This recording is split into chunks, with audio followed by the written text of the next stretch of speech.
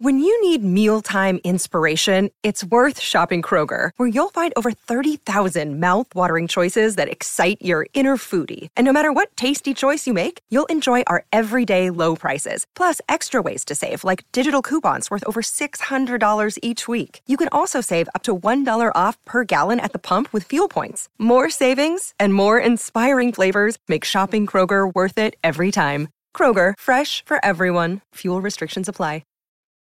On today's episode of The Door Report, presented by Alaco Hardwood Flooring, we're joined by Willy Daunic, the Nashville Predators play-by-play announcer on Fox Sports Tennessee. He's also a former Commodore in both basketball and baseball from 1989 to 1992, so he was able to provide thoughtful insight on the hiring of Clark Lea as the 29th head football coach at Vanderbilt, and the impact that his relationship with Tim Corbin might have played into him saying yes to Vanderbilt. We also dive into Coach Lee's introductory press conference and basketball's victory over Radford without Coach Stackhouse on the sideline. We've got all that and much more coming up on The Door Report. Let's ride.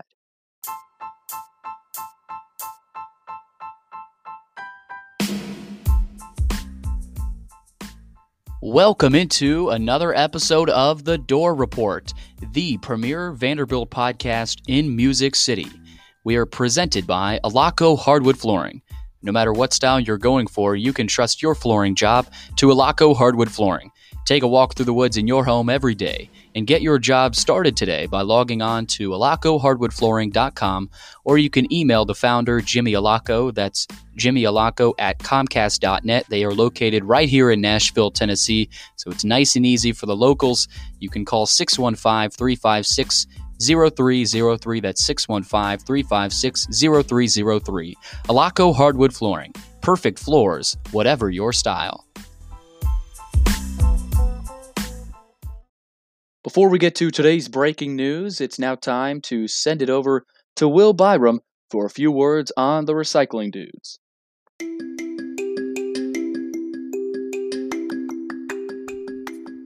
You may ask, who are the Recycling Dudes?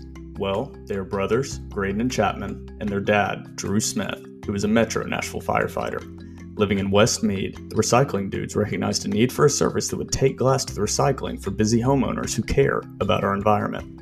They pick up your glass, separate it, and take it to be recycled. They offer monthly service as well as one-time party pickup. They have a variety of service levels to fit every budget and every need, starting as low as $10 per month. All you have to do is sign up on their website at recyclingdudes.com. Welcome back into The Door Report. It is episode 59 on a Sunday evening. December the 20th is the date. We are just 5 short days away from Christmas. We are, as always, presented by the great folks at Alaco Hardwood Flooring. I'm unfortunately not joined by my co-host Will Byram, but I'm still here rocking and rolling here with the first segment. Will was able to join me for our interview with Willy Daunic, so definitely stay tuned for that. Willy Daunic, former Vanderbilt basketball and baseball player from 89 to 92, and he now serves as the Nashville Predators play-by-play announcer on Fox Sports Tennessee. So always great to check in with our good friend Willy Daunic. We will talk all things Commodore sports. We'll dive mostly into the Clark Lea introductory press conference. We'll also touch on basketball's victory over Radford, 59-50 last night as well, and we'll also touch on the rest of their season and how they could potentially look in SEC play and what their ceiling might be as we get closer to year 2021. Finally, 2020 almost over. So before we get to breaking news, don't forget to follow us on Twitter at door_report and Instagram door.report. Like us on Facebook.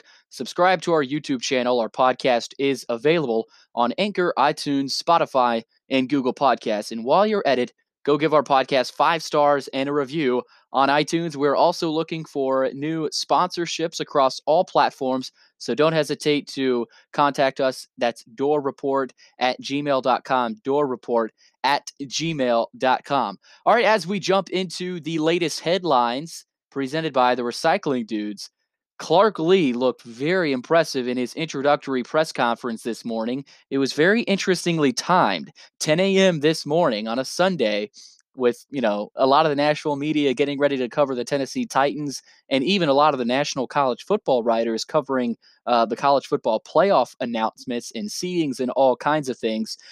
Vanderbilt's athletic director, Candace Lee, decided to plan this for 10 a.m. this morning. It was probably due to Clark Lea's role still as the defensive coordinator there at Notre Dame. They had a tough loss against Clemson. And Clark, quick turnaround. I mean, that's the life of a college coach. Not much sleep. So he actually mentioned in his press conference that he's going to look forward to getting some sleep.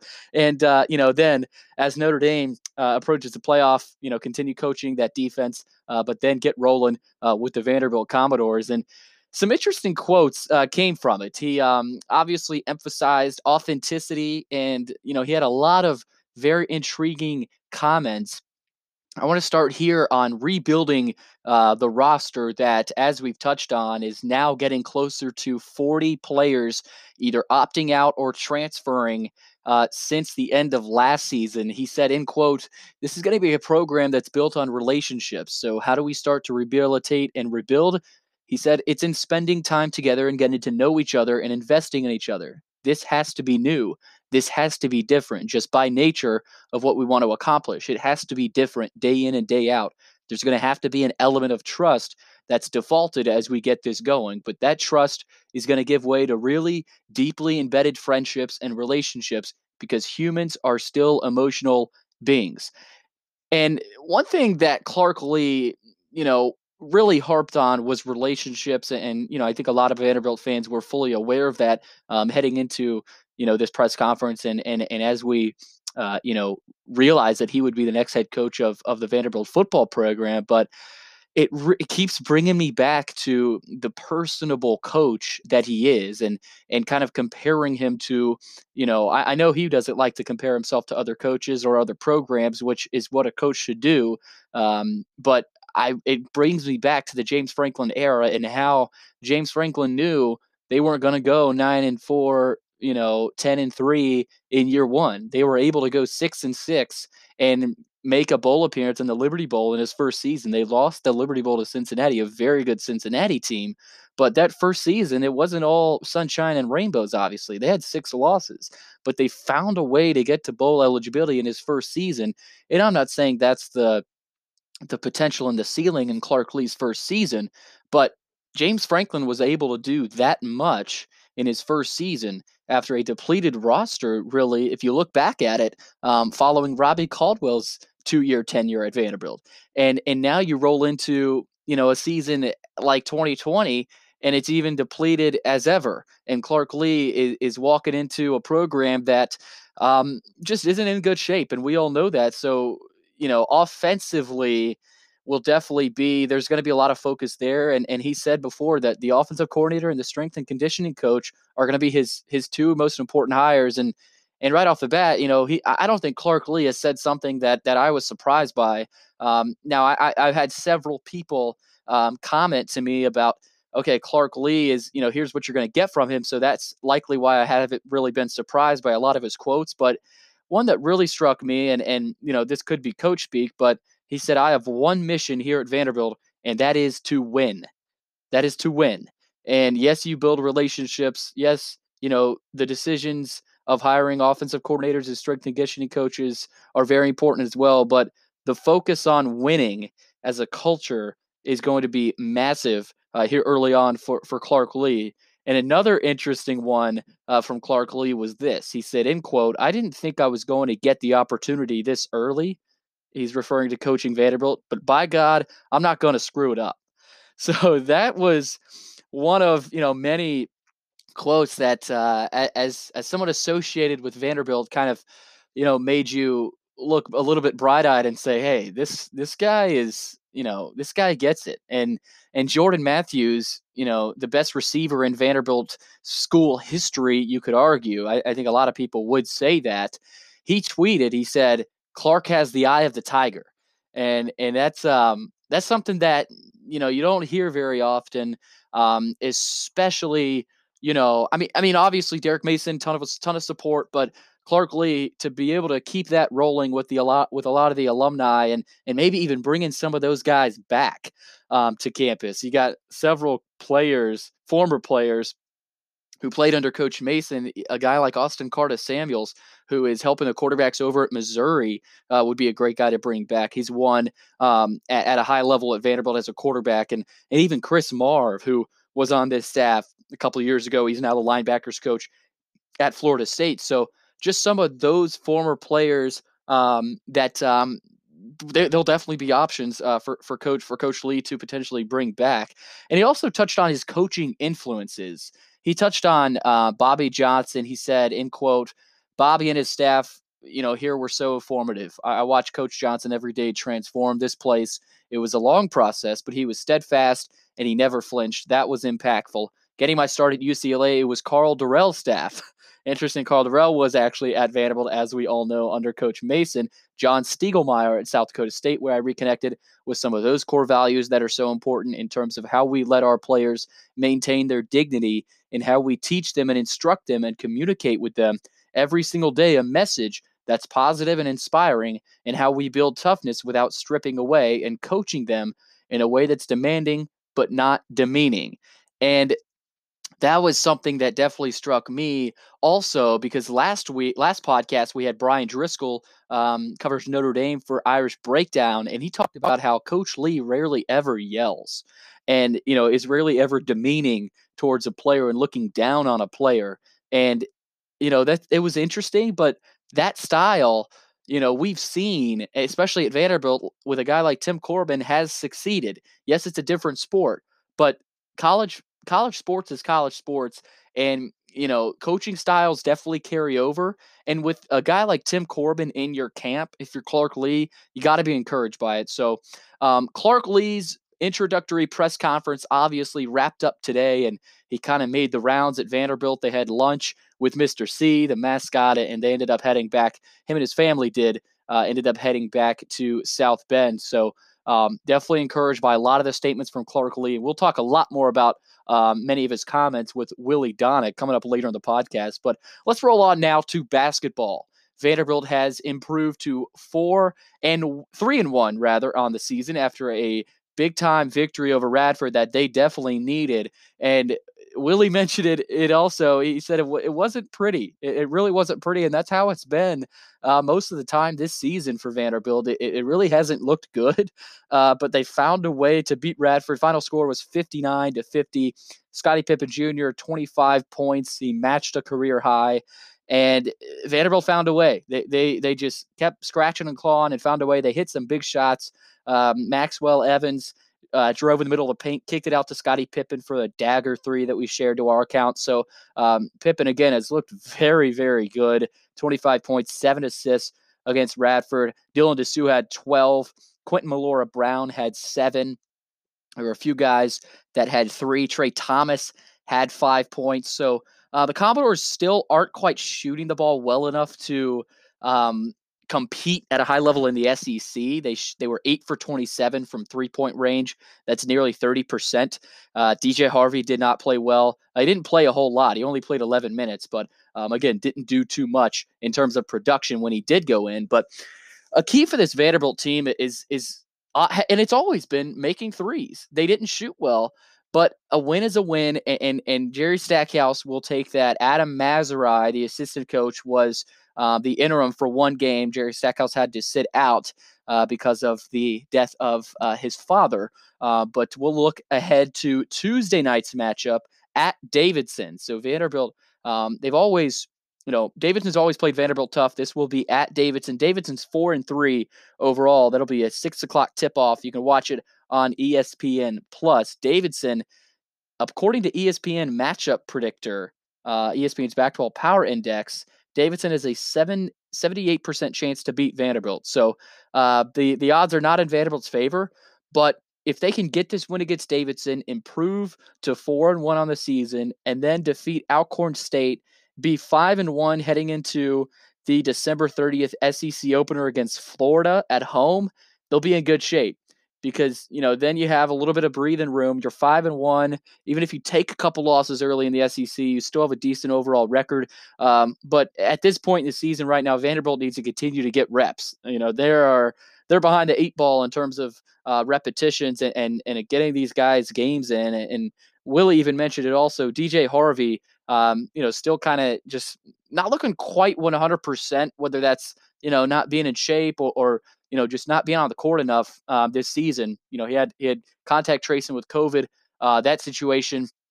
But they got their big 3 back with Cleavon Brown, Miles Studi, and DJ Harvey. Jordan Wright was also back. So they got a lot of their guys back. So they're back at full strength, and we'll see what they do Tuesday night against Davidson on the road. Again, ESPN Plus, 6 o'clock tip here in Nashville.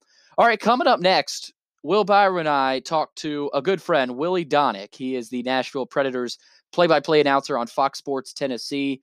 He also played for the Vanderbilt basketball program and under Eddie Fogler. So definitely some good perspective on Vanderbilt basketball. He also played baseball at Vanderbilt before Tim Corbin's time, but he has definitely produced at a high level as an athlete, but also as a broadcaster here in the local Nashville area. So definitely stay tuned. Willy Daunic, the Nashville Predators play-by-play announcer, is coming right up here on The Door Report. Stay tuned. As we welcome you back into The Door Report, Will Byron and I are now happy to be joined by Willy Daunic. He is the current Nashville Predators play-by-play announcer on Fox Sports Tennessee. You can hear him on 102.5 The Game with Darren McFarland and Chase McCabe weekdays from 10 a.m. to 2 p.m. He also played in 70 games for the Vanderbilt basketball program from 1989 to 1992 and scored 122 points. He also played baseball. He was a Vandy boy at one time and was drafted by the Toronto Blue Jays in 1993. Willie, thanks for taking the time to join us. Good to be with you guys again. Yeah, good stats. Good stats coming back today right there.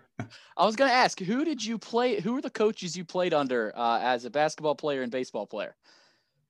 Well, for basketball, I actually was signed to a scholarship by C.M. Newton in 1989, and that was the year that Kentucky got thrown on to big major probation.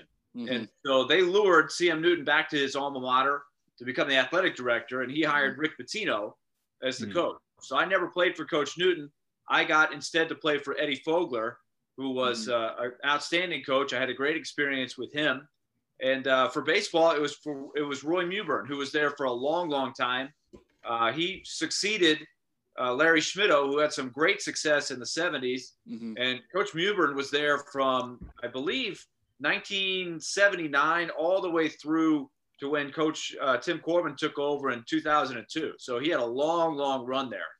Yeah. So a couple of great coaches. No doubt about it. And I want to get into kind of the baseball, switching kind of an era you played in before Tim Corbin. We'll talk a little bit about that. But a guy that Tim Corbin's very familiar with is Clark Lea. And he was named Vanderbilt's football coach last week. And he obviously had a quick turnaround after Notre Dame's tough loss to Clemson. But, he's nonetheless, he was here this morning at the introductory press conference. How would you grade? I know we like to kind of put grades on these press conferences and overreact to them. But if you were to place a grade on how he performed today and what he said in his press conference, how would you grade that? Yeah, it's always something that first impression is something that we always look for, right? The term winning the press conference, it can be a little hollow, but the thing that jumped out to me, just matching him up with all of the things that I've heard about him over time as he started to surface as a guy that was a leading candidate, is how much he had really in his mind and in his experiences built up towards this moment, right? To be a head coach, but also a head coach specifically at Vanderbilt, having played at Vanderbilt, having grown up in Nashville, all of the people he sought out to learn about their experiences and find out how they build a program. He's got a great blend of a knowledge of Vanderbilt, of Nashville, and it's not like he's been here his whole life. He went out and experienced UCLA and Wake Forest and Notre Dame and places like that. So I think he's really prepared himself extremely well for this moment, and that showed today in the press conference. Yeah, a lot of those questions obviously related to facilities and upgrades and things of that nature. And he directly addressed some of those things, but kind of wanted to slant everything back towards his focus is, of course, going to be on winning there. But for Vanderbilt fans that have seen it for years and years, the promise of future upgrades seems to be the thing that Vanderbilt fans are a little hesitant to buy fully into. Do you think that with the new Chancellor Diermeyer and their new athletic director and new football coach, that these are actually going to happen in the near future? I'll tell you what, just in being in this town as long as I have in sports talk, that it's been a running theme for so long, particularly with football. When you look at Vanderbilt's overall athletic program, if you look at the last 10 to 15 years, they've had a lot of success in a lot of different sports. And even in football compared to, let's just take 1983 through 2008, where they never went to a bowl game. Since 2008, they've had quite a run of, they've beaten Tennessee several times. They've gotten some wins against Georgia. They've done some things that I never saw happen when I was in school. But because they are very much perceived to be behind everybody else in the league, it's always the first thing that comes up, and it sort of defines the whole athletic program. So I think Candace Storey-Lee absolutely is aware of that. Chancellor Diermeyer, very aware of that. And from the people that told me behind the scenes about Clark Lea, I think they all said the same thing, that he would not have been so interested in this job if he didn't think he had the backing of those things.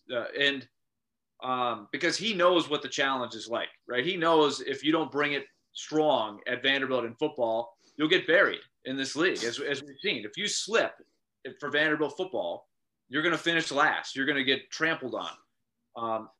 But I thought, having said that, I thought he had a really interesting approach to those questions, because he got peppered with them. And I don't think I've ever heard a coach say what he said. He wasn't like, oh yeah, we need this, we need this, we need this, we need a facility, we need a stadium. He went a different direction. And I think deep down he knows they want and need all of those things, but he wanted to say, it's going to be about building the foundation, building the culture that he's going to focus on. And he called it the structures.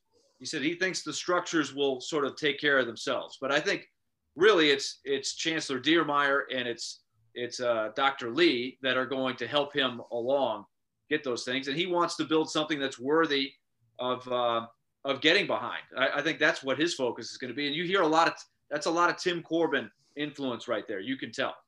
No doubt about it. And, that kind of leads right into this question. And I was telling Will a couple episodes ago that he's got a lot of guys in his camp, even a guy like James Franklin, who is obviously did some good things at Vanderbilt and is in his camp. And you got Tim Corbin as well. You played baseball at Vanderbilt, but, weren't necessarily able to play under Tim Corbin. But obviously, what he's done with the baseball program is unparalleled. And how much do you think his relationship with Clark played into his decision to kind of say yes to Vandy?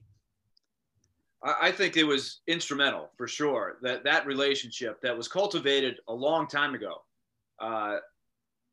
As Clark said today at the press conference, when he was playing, he goes from being a college baseball player, sort of a marginal player, wants to take a shot at football and has a good experience playing for Bobby Johnson.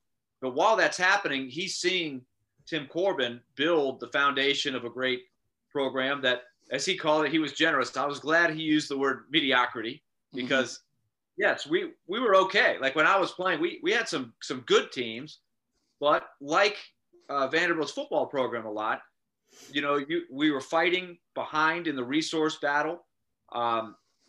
Our coaching staff did not have the same things as other teams in the league. It's an incredibly tough league. SEC baseball is very much like SEC football. And so we could compete up to a point, but it was a level that you really couldn't break through without really getting, some different layers of support. And so I think Clark Lea saw that. He saw that in front of his own eyes.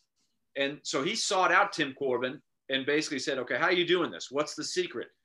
So I think he's got that same kind of mentality. And Tim Corbin, he doesn't do this for everybody, right? But Tim Corbin, the minute that Clark Lea was reportedly going to take the job, Tim Corbin was not afraid to go on record and saying, yeah, this is a guy that I believe in.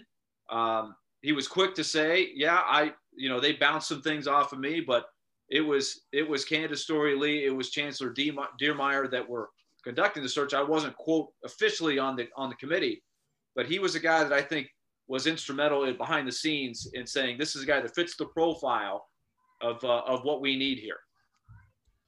Yeah, and that coming in, obviously Clark Lea is facing a pretty tough uphill battle in the current state of issues that Vanderbilt football has with the extremely large number of opt-outs and transfers of pretty key guys, specifically on the defensive side of the ball for Vanderbilt. While the cupboard's not completely bare, do you think that Lee's going to be able to bring back any of these guys that we saw opt out before the season due to COVID-19, or do you think it's pretty much starting from square one for him? I think you have to assume that it'll be square one to a large degree. I think what happens when a new coach comes in, I think you're just you heard Clark Lea say this. You don't really worry about what happened before you. You're starting in your own mind, whatever square one is, that's where you're starting anyway. So I think if some of the guys are smart, I think if he makes a good first impression, then I think you might have some people intrigued. And, in this day and age, it's very easy to transfer and just think the grass is greener on the other side. I would go back and look at the first few teams that Tim Corbin had. On the surface, they didn't appear to be all that great, but it didn't take very long to get some momentum going. He got more mileage out of those guys than the previous coaching staff. You found out that there was maybe more talent there than you thought. The same thing happened with James Franklin. He took over a team that probably had a little bit more talent than it appeared because the results were so bad, and he got a ton out of that talent. I think that's going to be the approach for Clark Lea. I think Ken Seals is a guy you can win with. If he continues to develop, he got an enormous amount of experience at an extremely young age. He's got a really good arm. He's got some tools. I like his makeup, his leadership. That always helps. Like Bobby Johnson inherited Jay Cutler. Nobody knew anything about Jay Cutler, and he gave him a chance to be somewhat competitive when the cupboard was extremely bare. So we'll just have to see. And also remember, too, you can bring in graduate transfers. You can bring in transfers from other places. So there are ways to maybe rebuild a little faster than it was before. But it'll definitely be a building project. You're going to have to start building from scratch. You touched on James Franklin earlier there, Willie, and I want to touch on his symmetry that he seemed to have with Tim Corbin in the baseball program. And, knowing James Franklin, he is a very smart guy, looking over at that baseball program, he says, okay, that's a successful program. Let's get into Tim Corbin's mind and see what we can do here. Now, they're best friends. And, Derek Mason comes in. I'm not saying, he didn't have a good relationship with Tim Corbin, but how much of Tim Corbin at that baseball program plays into football team success? Does it play into it at all? Or because you did see Tim Corbin, talk to the football program under Coach Mason, but how much of a successful baseball program play into the success of another sport, like basketball or football? I think smart coaches love to pick the brain of other successful coaches, particularly at the same school. And I think Derek Mason had a good relationship with Tim Corbin. Maybe not quite the same, depth that James Franklin did, because those two, as we know, remain very close. But yeah, I think it's always a very smart thing. James Franklin would be the first to tell you. He said one of the first guys he went and had some in-depth conversations with was Tim Corbin when he got on the campus. And so I think that's always a wise choice. You look at a guy who's doing the incredible things that Tim Corbin is doing, and why wouldn't you try to absorb as much as you can? But there are other coaches that are doing some great things too. So I think he'll do that. The great thing for Clark Lea is he's already done a lot of that groundwork. He's laid that groundwork. So he studied a lot of people. So I think all of that will serve him well when he gets on campus. Yeah, it's going to be a pretty big change for Clark Lea coming into Vanderbilt with obviously very different aspirations and expectations from leaving Notre Dame, coaching in an ACC championship game, and then coming to Nashville at 10 a.m. the next day to do this press conference. That's a pretty big turnaround and pretty big difference. But what, in your opinion, just taking a step back, are your expectations kind of by year for Clark Lea? I know that's a pretty broad question, and there's a lot of unanswered things around it, but just right now, kind of your expectations.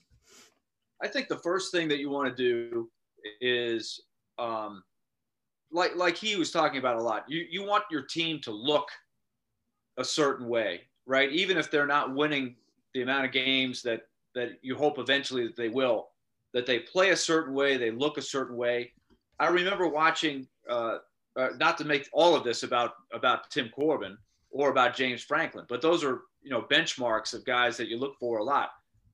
Both of them, those first teams, they weren't their best teams, but you noticed something about the way they played, right? There was an energy, there was a continuity. You watched the attention to detail on the bench, on the sideline, right? There was just a different vibe about it. I think that's the first thing you want to look for. One thing that James Franklin did, I thought that was very smart, especially at the beginning, and who knows what he would have done differently had he stayed a little longer, but he scheduled smart, right? I've always been a proponent of, especially with the non-conference, you've got to schedule some W's. As James Franklin said over and over and over, he took some heat. He rescheduled some games that were on the docket and got out of them, and he replaced them with some games that were much more winnable. And he said, listen, when you're building a program, there is no advantage at all for strength of schedule. Now, there is in college basketball. Jerry Stackhouse has got to look at it differently. If he wants to go to the NCAA tournament, your non-conference schedule it can't be a bunch of cupcakes. But in football, when you're trying to get levels of competitiveness and build the program, you got to get some W's. So that's one thing I would look at for sure to see what they do. And then, then he got hit with this, but we'll see what he does to try to, what's the philosophy? Is he going to try to, he mentioned the running game today. He didn't really get very specific. There's not a particular strategy, I think, that he's got in mind. He's not bringing the eye bone or, any kind of spread offense that is coming with Clark Lea. So I think that's a little bit of an open canvas. So we'll see what he's got up his sleeve there. Whereas James Franklin is more of an offensive mind, and he brought that right to the table. No triple option, huh? No Jeff Monken at Army. Probably a relief to a lot of Vanderbilt fans. No doubt. And I want to go here, Willie, one more football one. He preached a lot about authenticity in his introductory press conference. And, I think a lot of Vanderbilt fans kind of point to the uniforms a lot and getting back to, the simplified look of, the gold helmets and just really simple, the sides of the uniform jerseys has gray now. And I know a lot of Vanderbilt fans are not in favor of that. So, do you think that's a possibility? You think that's something Clark might think about, those uniform switch and maybe kind of going back, I'm not going to say the glory days, but, James Franklin even had a simpler look. So kind of going back to that simplified look of authenticity and saying, we're real and we have to be different, to change the culture. Good question. I'm curious to see what his ideas are. Every coach is different. James Franklin, I remember going to a function he had at the Vanderbilt bookstore where he had all the players decked out. You guys remember that? And I was there. They had 3 different helmets and they had 3 different jerseys. They had a lot of different things going on, but it had a purpose behind it. Yeah. And so I would look for that. Tim Corbin had a funny line. He says, I've been here however long it's been. He's been here since 2002. I've been 19 years. I've seen at least 19 different helmets. It's probably more than that, really. I heard that. Yeah, I was laughing. So, honestly, if going back as far, you can flip through a media guide. There's been a ton of different looks. Even the shades of gold are quite a bit different through the years. Is it more of a yellowish gold? Is it the old gold, which is really the color that is behind your backdrop right now? Is really what they've gone with, which is good. There's been more of a mustardy gold at one time or another. So I think he'll probably want to put his stamp on it. But I'm with you guys. I think you want to have something distinctive. I think Vanderbilt's got great colors, great logo. You just want when your team is playing, you want everybody to know it's Vanderbilt. You want a sharp look where you say, okay, I know who's playing today. Yeah, I think a lot of Vanderbilt fans are in agreement with you on that one. And, getting into basketball, they got a nice clean look for their uniforms, and they're off to a 3-1 start.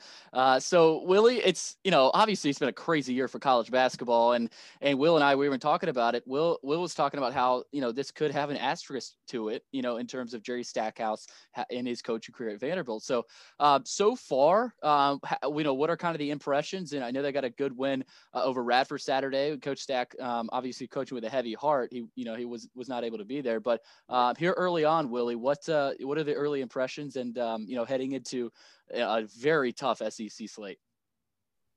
I think Jerry Stackhouse has got a very good plan. It has really been tricky what they're trying to do. They've got a lot of new players. They've gone from having, just looking and trying to find enough players to have 7 or 8 guys that are SEC caliber, right? That was last year. And honestly, if Aaron Nesmith had not gotten hurt, I think they could have been very competitive just because of the special player that Nesmith turned out to be. And we'll never know what happened there. And of course, they lost Cleavon Brown early in the season too. Mm-hmm. So they were playing some guys last year that quite honestly were not really SEC players, right? They're maybe even fringe Division I players in a couple of cases. And I thought he squeezed everything out of those guys. And so many of them got a lot better from the beginning of the season to the end of the season, including some true freshmen like Scottie Pippen and Dylan Dessou. I think those guys, again, it's like Ken Seals, right? They got thrown into the fire. They got whipped several times, right? They took their lumps, but they come out into their sophomore year a lot better for it. Now you take with all these, they have transfers, they have a new recruiting class, they had plenty of scholarships to give. And I'm noticing so far, they're trying to play 12, 13 guys in some cases. So they're trying to define roles. They're trying to see who's our nucleus, right? Who are we building around? Who's our best combination? And so you try to take these non-conference games normally and the preseason practices and figure that out. The problem is because of the COVID-19, they had to stop practice for a while. They've been missing some guys for some of these games. They haven't had as many games. So that whole process that you normally would go through has been challenged. So that's what he's trying to do right now is figure out who, out of all these guys, who are my 8 or 9 that I'm going to really play when you start playing league games. But, one of the key guys, for example, is DJ Harvey. He's a guy that they're counting on heavily, and he just got back in there last night, and you could tell he was a little rusty. When you get contact trace, you can't practice. It's like he's been away from the team. I don't even know how that works exactly, but it's very, very tough.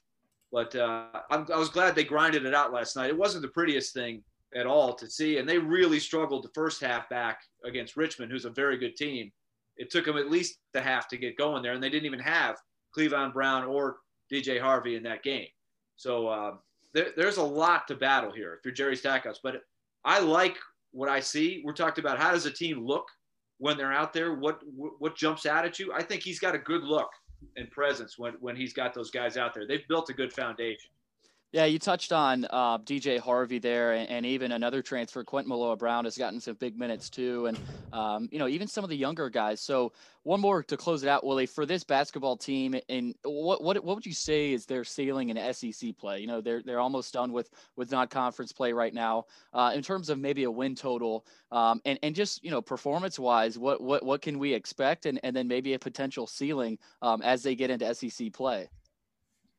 It's a really tough thing to look at because I think there are a couple things going on. The league is not as deep and as strong as it has been. So it's very wide open. And then what teams can play the most games with their real guys, right? I think you can see scenarios where you might be scheduled to play Auburn and Alabama, and those two teams might be missing 2 or 3 guys, just like Richmond got a chance to play Vanderbilt without 3 critical guys, right? And they won the game a lot easier than they would have, I think. So that's gonna skew, I think, any kind of prediction that I would give you. But I think that they will win their share. I think they're good enough now to beat the lower tier teams in the league, much more so than what they have been the last couple of years. I think they should. Barring a situation where they have a rash of injuries again, or a rash of situations where they're missing a lot of key guys, I think they can double their win total in the league. But how many league games will they end up playing? I don't know. Yeah. It's hard to put a number on that, but I think they'll be improved if they can continue to progress. I love Pippen and Dessou in particular, and even Jordan Wright. They look much better this year than they did last year. They're still missing that real difference maker. From what I've seen of Harvey, I don't think he's in the class. Now, maybe he'll surprise me. I haven't seen him play much, but he hasn't shown anything that he's in the class of a Neesmith or a Saban Lee that can really be a first-rate player in the league. But we'll see. Maybe there's another level there. And Scottie Pippen is a crafty guy. He's going to score a lot. Efficiency is going to be a big thing for him. So I think they'll be better than they were last year. I think next year is realistically when I think they could make a run at getting into the tournament. Yeah, I know Billy had said one more before we close it out, but I do have one really quick one. Let's keep it rolling. Yeah, let's keep it rolling here. This is more of a general college basketball question here, but we've seen all the chaos surrounding the Ohio State situation in football getting into the college football playoff with the lack of games played, and I think you're going to see a mess 10 times over seeding the NCAA tournament, hoping that everything goes as planned and that happens. You kind of talked about it with Vanderbilt with their 3 guys missing against Richmond. How much do you think the committee, when it does get to that time of year, is going to take into account how healthy these teams have been and how many guys have been contact traced and when key guys in key games? Because at some point, a pretty key matchup is going to be impacted heavily by COVID-19 and contact tracing. So how much do you think that is going to weigh into that decision as opposed to just you play with who you have and a win head-to-head, it's not as much affected? I think they will try to factor that in because I think that's a very important part of it for sure. But it may get to the point where there's been so many games that have been affected one way or the other, either rescheduled or compromised a lot with one team or another with their lineup. I don't know if they'll be able to keep track of it all. That's something I'm really curious to see. Because on one hand, can they really? I know it's one thing if in a normal year, take the virus aside, if a team was missing, let's just take Vanderbilt a few years ago, Luke Cornett, before he really blossomed as an NBA player, but he was a guy that was a very important player for them. Mm-hmm. He missed several games. I want to say his sophomore or junior year. Vanderbilt ended up it was the year they lost to Wichita State in the first 4, right? So they were one of the last 4 to get in the tournament. And I think it was pretty clear that the fact that he was missing for several games helped Vanderbilt with a tough strength of schedule. They didn't have a whole lot of wins, but I think that gave them a little bit. The committee was like, well, they were missing a key player for a while, but in the big picture, there's probably what about teams that are missing role players who aren't as good as Luke Cornett? Maybe not a star, but if they're missing 2 or 3 role players for 5 or 6 games, can you really keep track of that? I don't know how easy that is to do when you get down to it. I think we're going to see that this year. There's going to be a lot of guys coming in, guys coming out, guys playing different teams, playing different amounts of games.